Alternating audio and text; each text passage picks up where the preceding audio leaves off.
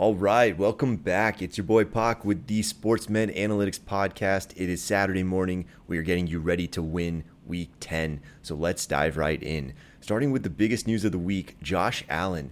He's a true game time decision, but we would lean slightly towards Allen sitting out Week 10. We're not really expecting a long absence here. Quarterbacks can play through this injury if they have to, but sitting allows them to get a head start on healing without risking re-aggravation. It's the safer play for the big picture of the season as a whole. Now, if he misses Week 10, we would anticipate his return Week 11 or 12 without too much of a performance hit. As long as this is managed reasonably well, Allen should be full strength well before the playoffs start. And then we have Jonathan Taylor. Now, Taylor should be nearly full strength from a per play production standpoint.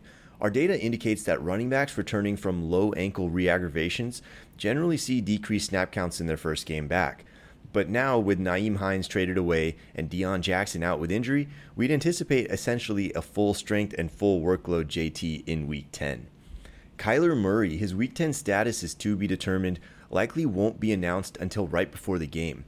Based on his practice progression this week, our algorithm rates his probability of playing at just over 50%. However, there is an elevated re-injury risk here, so it wouldn't be that surprising if the Cardinals sit Kyler in order to avoid any lingering issues with their franchise quarterback. On Matthew Stafford, another quarterback whose status will remain in the balance until Sunday. Based on his practice progression, our recent concussion protocol data, and that means post-Tua data, suggests he's likely to sit out Week 10 and return Week 11. When quarterbacks come back, they do so with full production levels. On Deebo Samuel, he looks ready to play this week, which is right in line with typical hamstring return timelines. Wide receivers and running backs return at just over 90% of their pre-injury production after moderate hamstring injuries, but they also carry an elevated about 15 to 20% re-injury risk for the first 2 games back. After that, we'd expect him to be basically in the clear. David Njoku.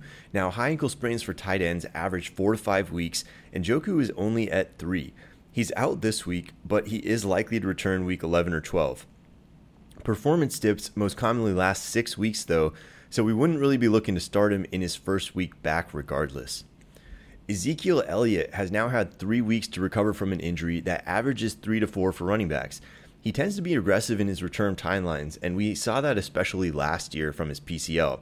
So we would expect him to play Week 10. However, it would be atypical to see him full strength before Week 11 or 12 here, so we're anticipating some short-term workload limitations, especially because they have a strong Tony Pollard. Darren Waller, now re-aggravated hamstring strains, unfortunately average 4 to 6 weeks for tight ends and wide receivers, but players like Waller who are in their 30s tend to have very high re-injury rates for the remainder of the year.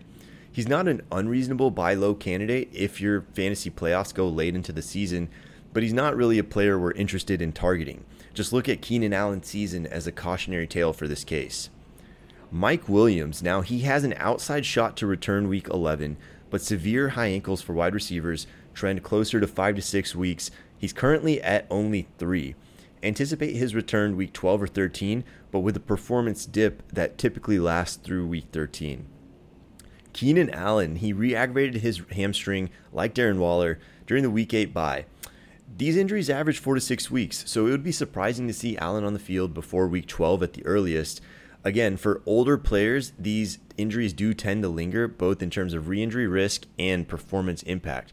So we're avoiding Allen for the rest of this season in all formats, basically regardless.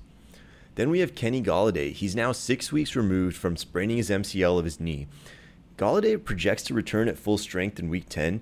There's not a ton of target competition with the Giants, but his pre-injury production was pretty minimal to begin with, so it's pretty hard to imagine starting Golladay in most formats. Jahan Dotson, now given his age, timeline, and practice progression, our algorithm projects Dotson to return Week 10 at about 90% of his full explosiveness. The re-injury risk here is significantly elevated. It's approximately 20% for the first 2 weeks back. But if he makes it through that window, he should be basically in the clear. Then we have Aaron Jones.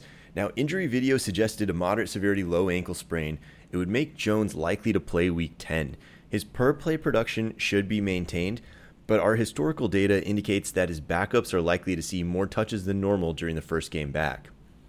Then we have Treylon Burks. Now, even though he's been activated to return from IR, we'd recommend caution about reinserting him immediately back into lineups just yet.